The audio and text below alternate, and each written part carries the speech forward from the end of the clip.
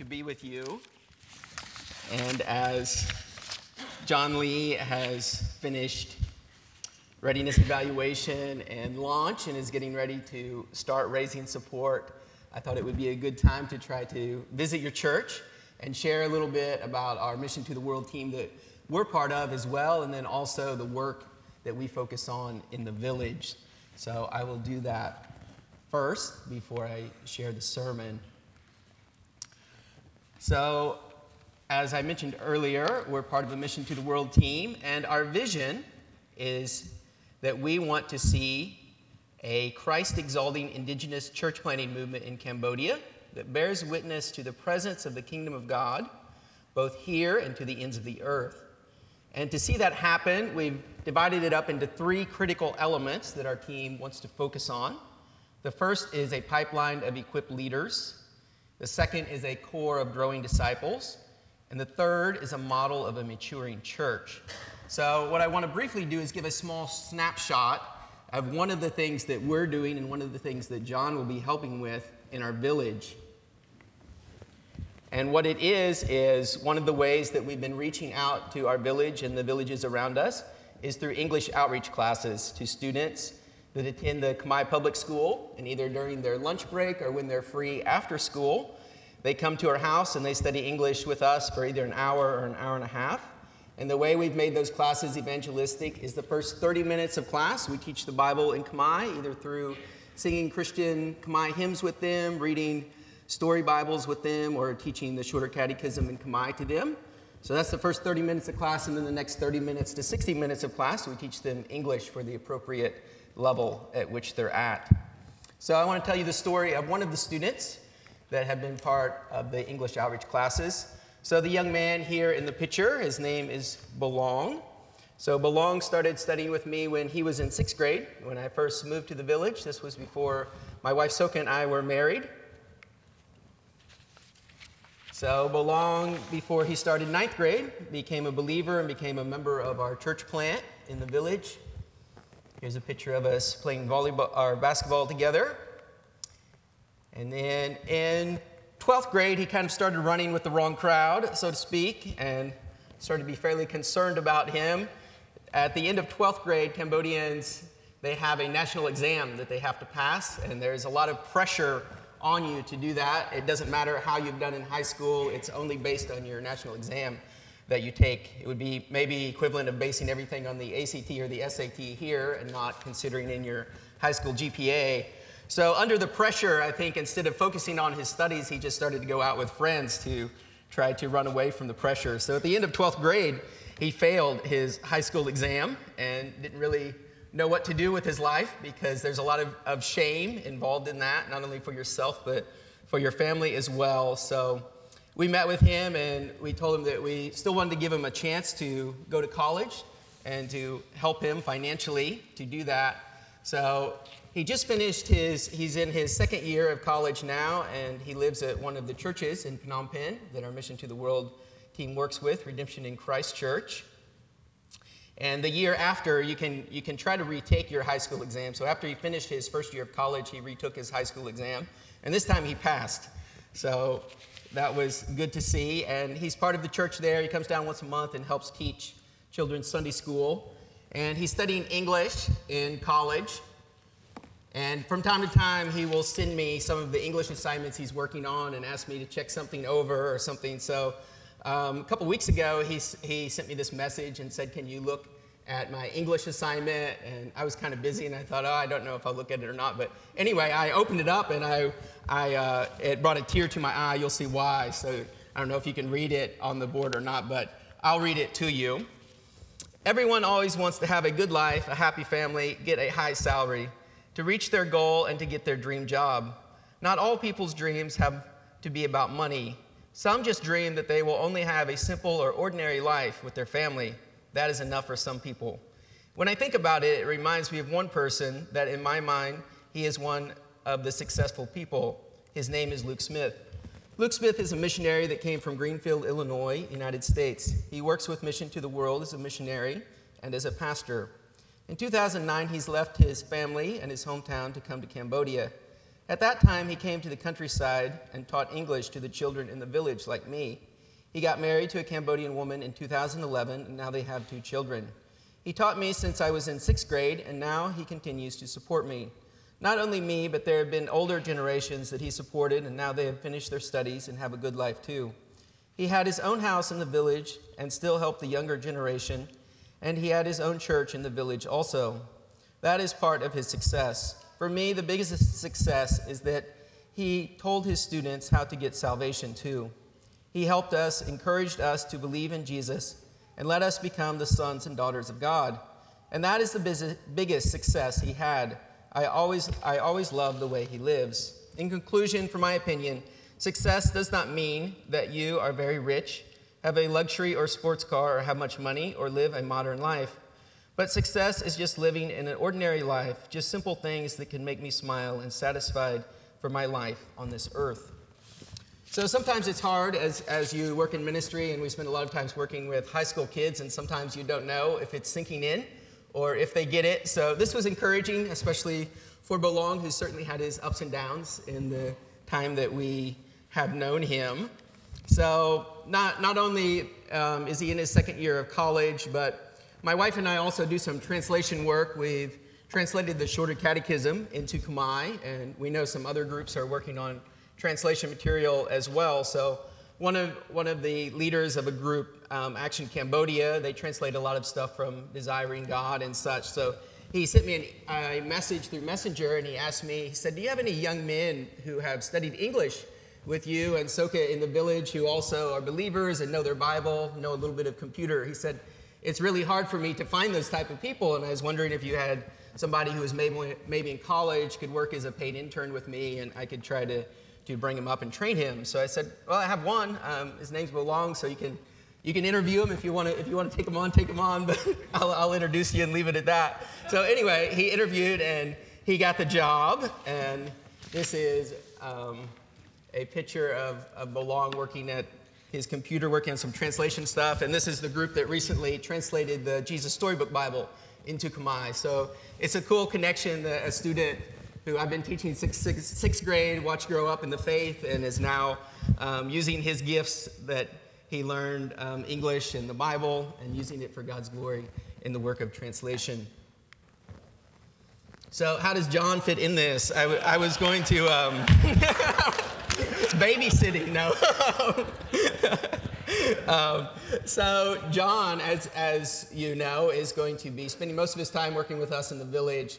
And one of the main ways we spent our time is through this English outreach. So John will be helping us in that. We'll be teaching some of the classes and also discipling young men like Belong and others. And then we'll also be helping our team with administrative work. So I just kind of wanted to give this snapshot of one of the students who have come out of the English outreach. And we have a number of others, and show you what John will be focusing on and how hopefully God can use him in that as well. So thank you. It's a real privilege for us to be able to be here.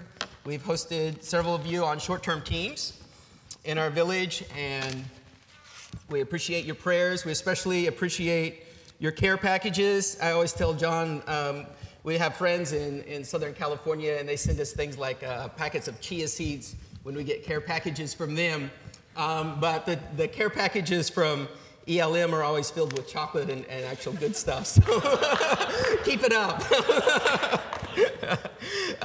So as Pastor Stephen mentioned, this is my 10th year in Cambodia, our 9th year of serving in the village.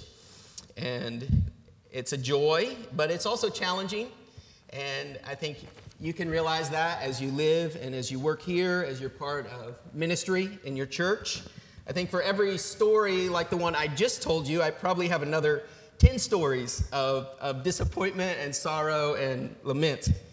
And I think that's true of ministry anywhere, certainly true of ministry on the mission field, and I'm sure that you have experienced that too, for those of you who are serving in ministry and serving in the church here and just your life in general. So the question I want us to think about today as we turn towards the passage is, what keeps us going in times of difficulty, especially in times of difficulty in ministry, when the disappointments mount, when it seems like things are not going the way they should. How do you keep going when it seems like no one takes the word of God seriously? How do you keep going when the people of God are marginalized and mocked and laughed at? So we'll be looking at a passage in the book of Micah. So Micah lived in a time such as this. His name means, "Who is a God like you?" He prophesied for 20 to 25 years during the reigns of 3 kings of Judah. And Micah's job was to point out the sins of both the southern and the northern kingdoms, and also to warn them against the impending invasions of Assyria and Babylon that would be used as instruments of God's judgment. So our passage today is Micah chapter 4, verses 1 through 5. It is a prophecy of a future time much unlike the time of hypocrisy and idolatry that Micah found himself ministering in daily. So have you ever seen a mountain close up? So what's the tallest mountain in the world? You probably all know, but think about mountains and how big they are, why we marvel at them, and why we want to see them. Our passage today talks about the mountain of the Lord. And listen as I read the passage how the mountain of the Lord compares to the other mountains around it. So let's listen with reverence to the word of God. Micah chapter 4, verses 1 through 5.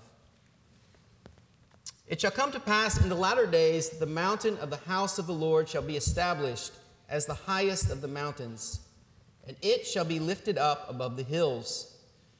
And peoples shall flow to it, and many nations shall come and say, "Come, let us go up to the mountain of the Lord, to the house of the God of Jacob, that he may teach us his ways, and that we may walk in his paths.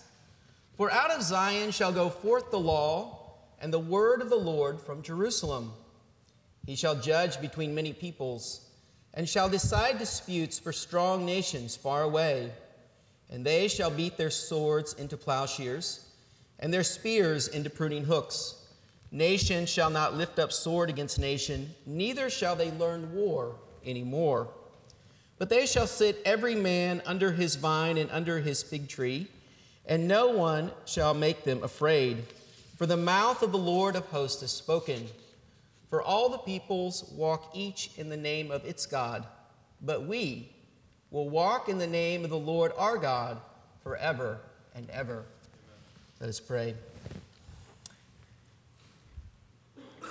Our Father in heaven, we pray that as we study your word, that you would protect us from the evil one who wishes to come and snatch it away, that you would guard us from the cares of this world, which wish to choke out your word, but instead that you would send your Spirit to prepare our hearts to receive your word with joy and produce fruit in abundance in our lives.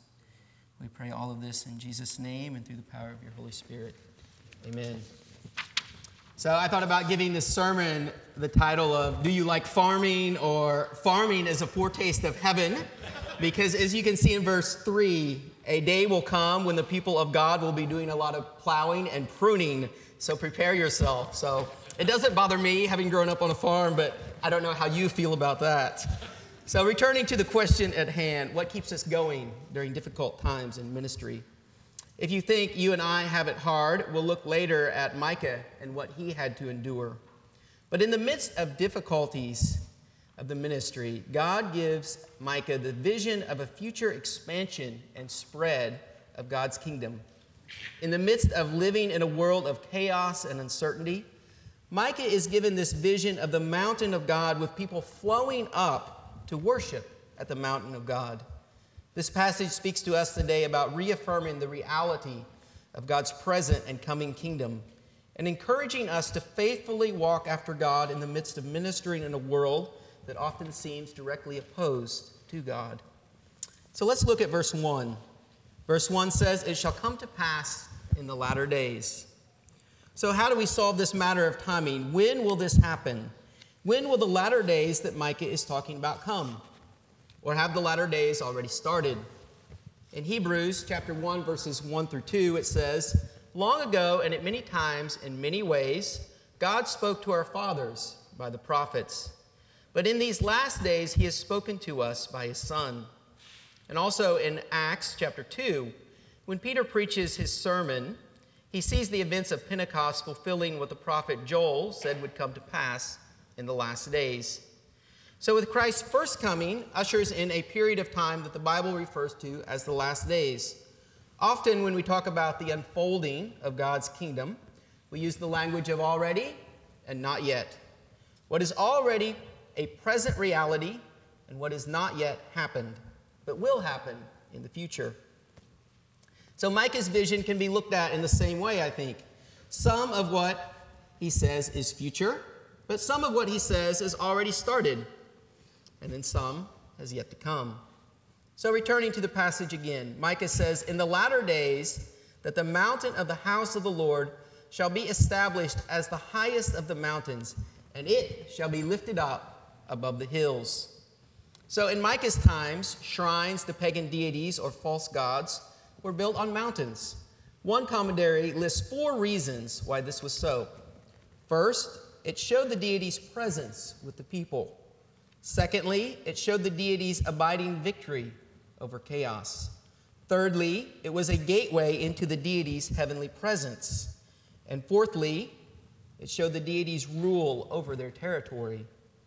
The Canaanite shrines in the Old Testament, as you're probably aware, were often referred to as the high places. They wanted a place to be closer to the heavens and lifted up around the surrounding lands. So they built their altars to their false gods on the highest place that they could find. When we moved to the village, Soka mentioned to one of the students that she wanted to go and visit the mountains that were behind her house.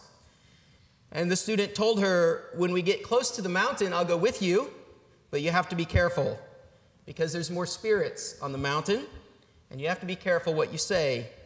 If you let something slip, say something careless or offensive to them, they'll bring curses on you. So keep your mouth shut if we go." So a theology of elevation, it's still present. The tallest places win.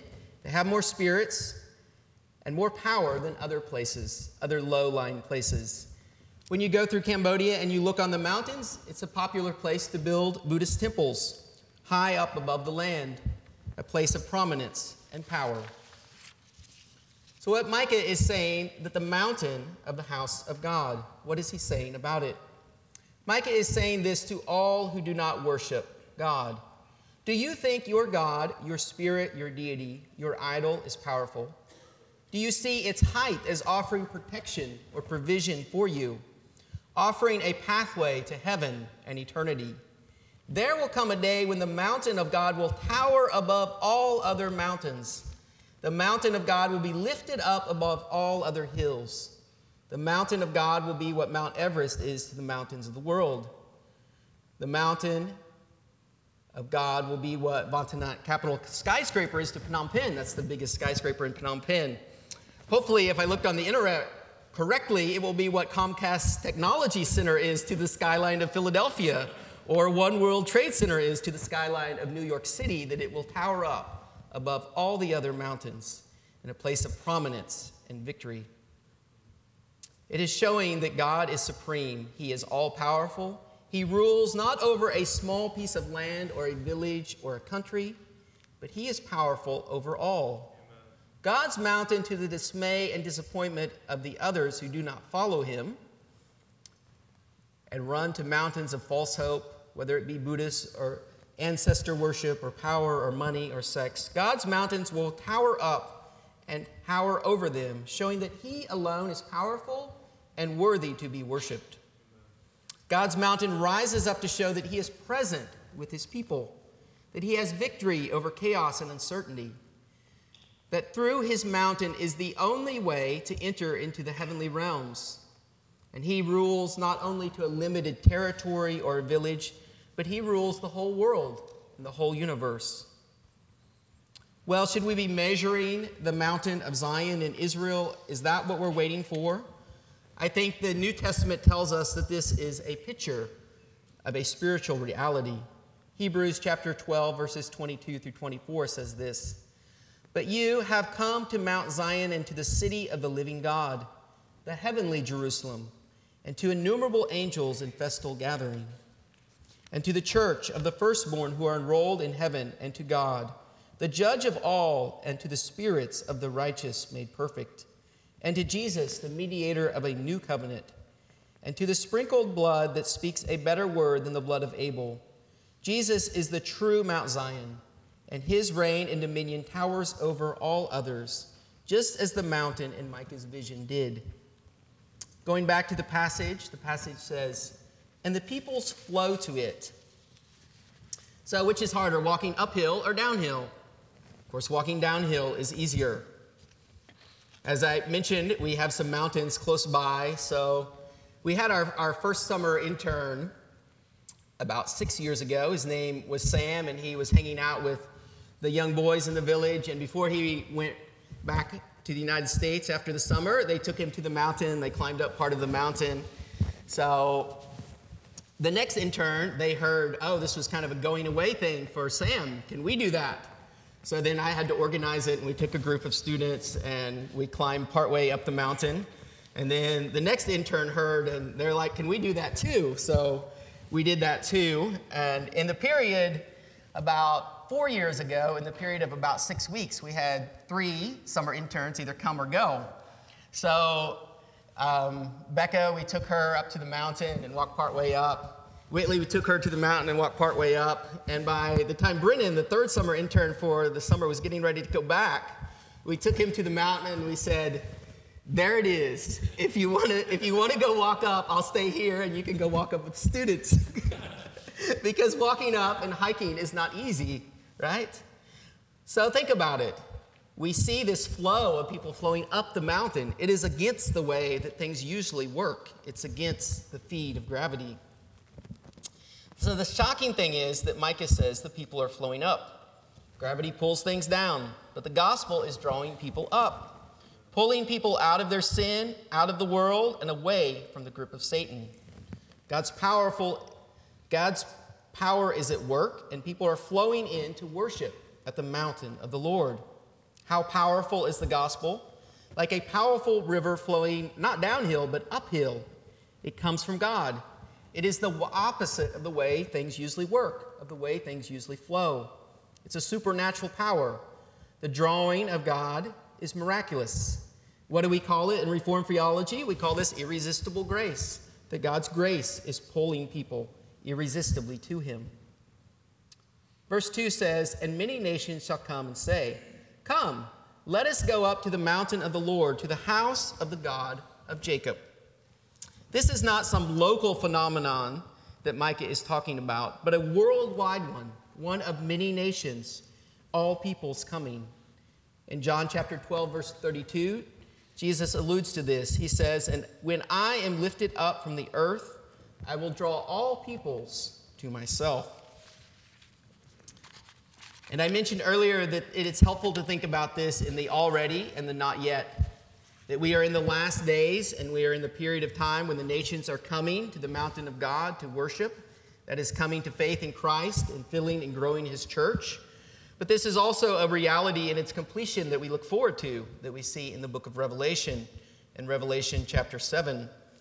When it says, after this I looked and behold a great multitude that no one can number, from every nation, from tribes and peoples and languages, standing before the throne and before the Lamb, clothed in white robes and palm branches in their hands, and crying out in a loud voice, salvation belongs to our God who sits on the throne and to the Lamb.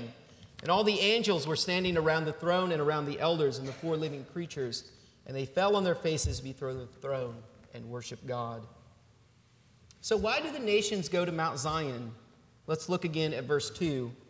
It says that he may teach them his ways, and that we may walk in his paths. For out of Zion shall go forth the law and the word of the Lord from Jerusalem. So the nations are coming, and they're asking, how do we learn about God? We want to know more about him. So longing to know more about God, longing to know more how to walk in his ways and to walk in his paths. These are people who are excited to learn about God. So an excitement, this longing, is something that marks all people who are true believers. An excitement to learn God's word should mark all of God's people's lives. They do not just want to learn, but they want to apply it to their lives. Their lives are changed because they have been taught God's word. How many of you ever listened to Truth for Life, the teaching ministry of Alistair Begg? Even if you have it, the tagline for it is something that certainly goes with what we're seeing in this passage. The tagline for it says this: where the learning is for living. And that's what we see in this passage. They're not just coming to learn, but they're coming to learn and to live out God's word. So the word of God is received with joy and reverence, and it produces fruit and obedience in their lives. And is not this the words of the Great Commission, teaching them all that I have commanded you? The last part of verse 2 shows us the reason why the nations have come to Christ, the true Mount Zion. It is because the law of God and the word of God has gone out, so that as a result, the nations come. And this should remind us of the Great Commission and what Romans 10 says, where it says faith comes from hearing, and hearing from the word of Christ. So missions done well, it needs lots of planning and training, but let's not overcomplicate it. What we need is faithful Bible teaching, faithful preaching, faithful teaching, faithful shepherding rooted in God's word. And it is easy to get distracted by methods and strategies. There's many out there. But our focus always needs to return to the faithful preaching and teaching of God's word. That needs to be the focus of the church plants for them to grow. That's what we see in this passage. Let's not ever sell God's word short. It goes forth, and the nations pour into worship.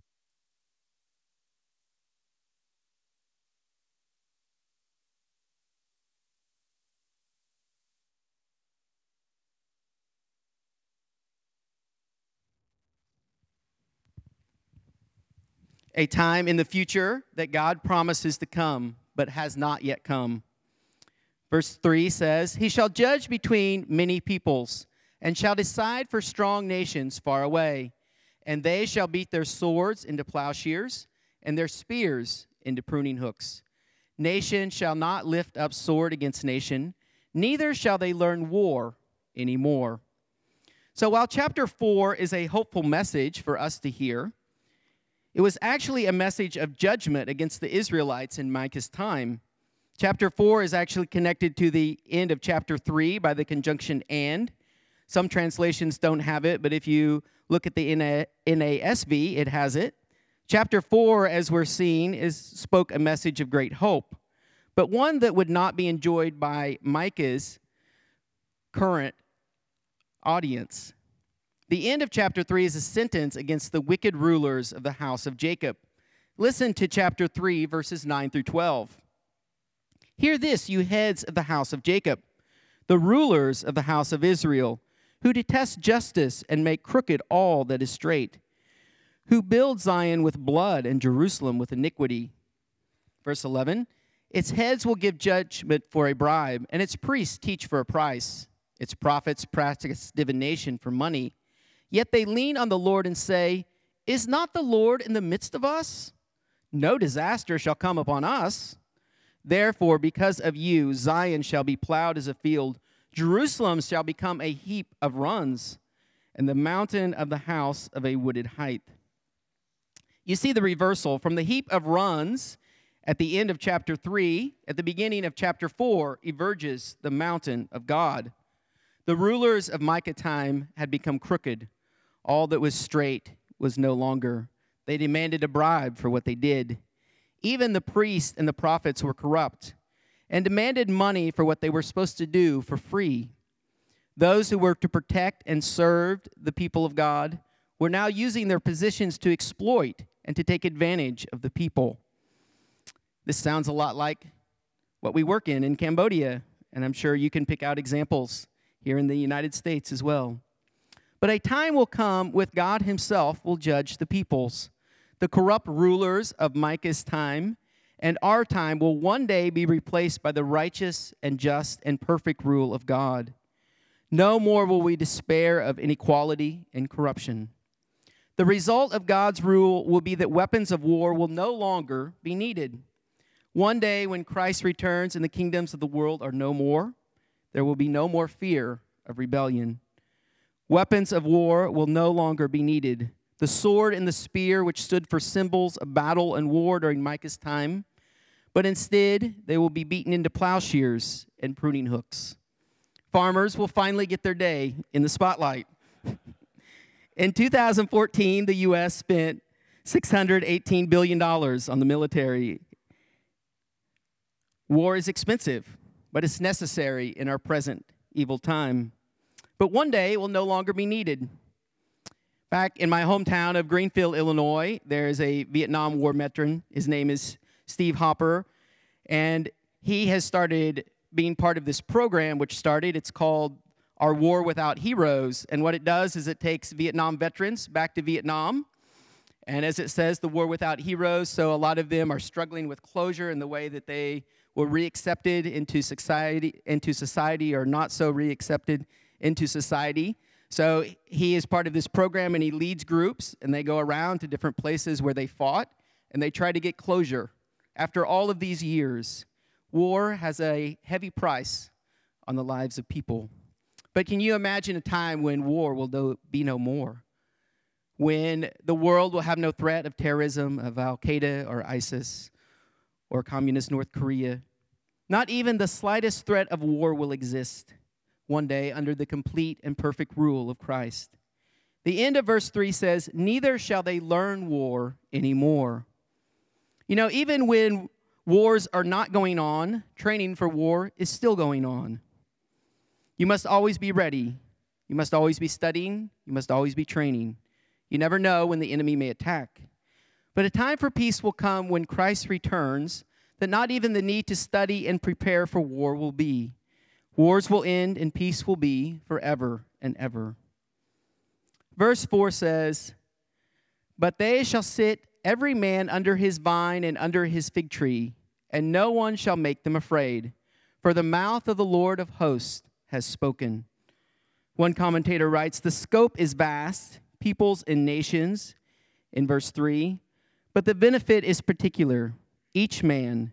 The peace is universally present, but individually enjoyed.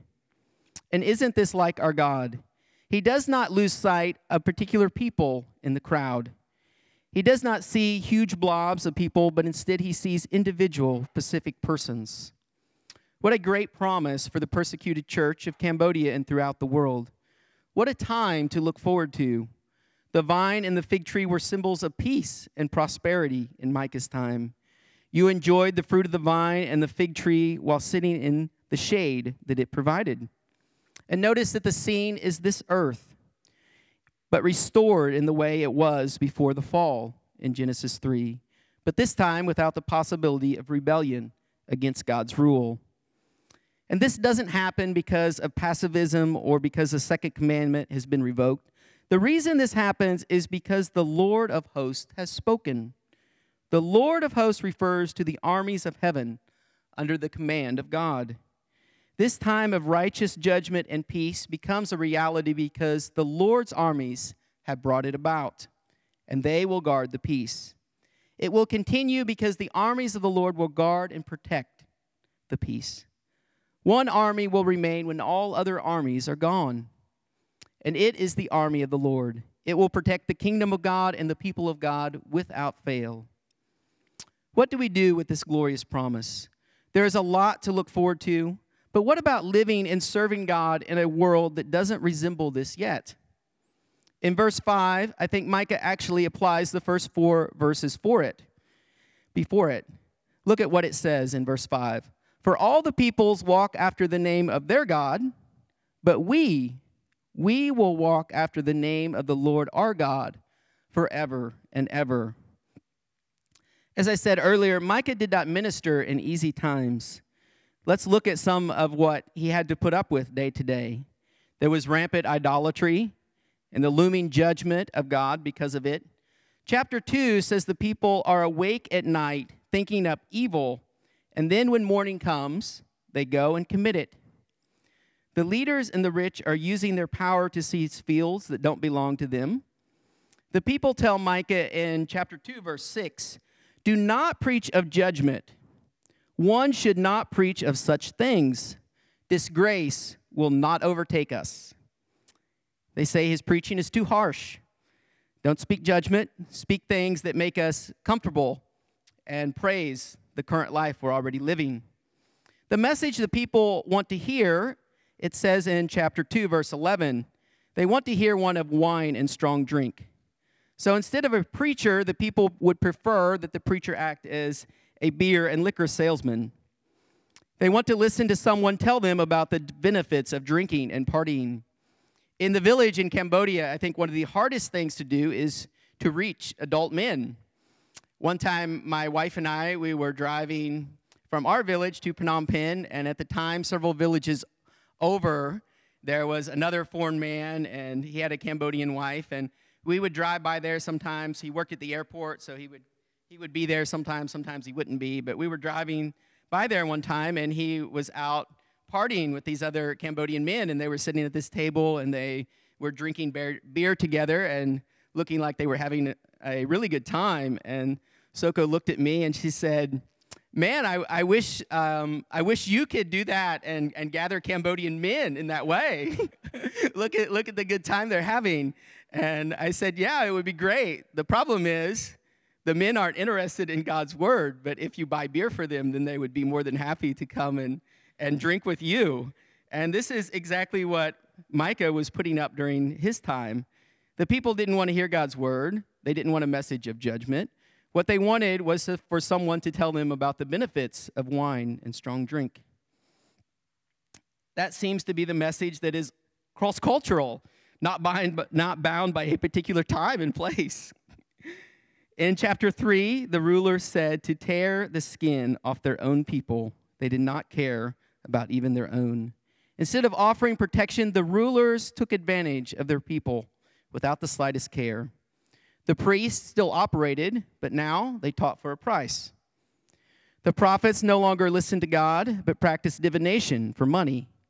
All the while the people say, "No disaster shall come upon us." And yet all of that would not determine how Micah and the remnant of God's people would live. Everyone around them may be walking in the name of their God, but they, Micah and the remnant of God's people, would walk after the name of the Lord forever and ever. In our village, I see a big Buddhist temple dominating life. The same could be said for most villages. Government corruption is very present. The rich taking advantage of the poor is very present. A lack of interest in God's word is very present and alive and well, just like in Micah's time. Micah sees a vision of what the kingdom of God will look like in the future, and in light of that, he would walk after God in faithfulness now. And isn't that what we are called to? That is what our Cambodian brothers and sisters are called to, and that is what your church is called to as well. To hold on to the reality of God's coming kingdom in its fullness and in all of its glory. To hold on to that vision and that reality while working and living in a time when we only taste a small bit of it each day. You know, in Micah's day, the kingdom of God seemed rather significant. A very small country in the Middle East that was about ready to be ran over by its enemies. Things in Micah's time would get a lot worse before they started to get better. But he had a larger vision for what God was doing, much larger than even his own present situation or what he could even see in his own lifetime. Most of us as missionaries, and it's true on our Cambodian team, we have a heart for church planting. We go and we want to see churches planted. We want to see them grow and to flourish, to grow in size, to grow in depth, and to grow in strength, to see people mature. But often what we experience, it doesn't look like the glorious flow of people and that we see pictured flowing up to the mountain of the Lord in this passage, increasingly longing to worship God and to know his word. Instead, sometimes the churches we work with shrink. Sometimes the leaders have conflict with each other. Sometimes we have conflict with them and they have conflict with us. But we must keep in mind the present reality and the future reality as we work. The Lord's Prayer will be answered. The kingdom of God will come. It is happening now. It may not be happening at the speed or the way that we want, but it is happening. We should long for the mountain of God to be fully established, for people to flow into the house of God, for people to long to know God and His Word and to walk faithfully in His ways, for a time of peace and justice to come. And this vision can help us to serve faithfully, to serve in hope, to serve in expectation while we work in the present reality that we face day to day. So as I conclude, let us not lose sight of the great end of history, when God will rule with justice and mercy, when peoples from every tribe and tongue and nation will praise God for all eternity. Let us have confidence in the Word of God. It is what causes the people of God to come in, to believe, to flourish, to grow. Let's be confident in the gospel. It draws people against the natural flow of things. Its power is shocking and undeniable, like a river flowing uphill, drawing people into the church with magnetic force. And as we take time to meditate and apply this word to our hearts, let us think about the power of the gospel. Let us believe it, preach it, and teach it.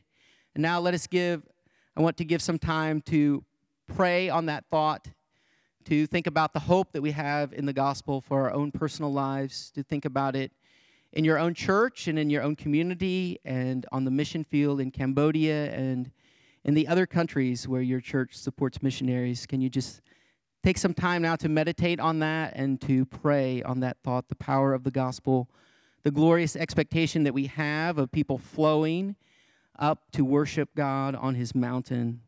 Let's think on that and pray on that.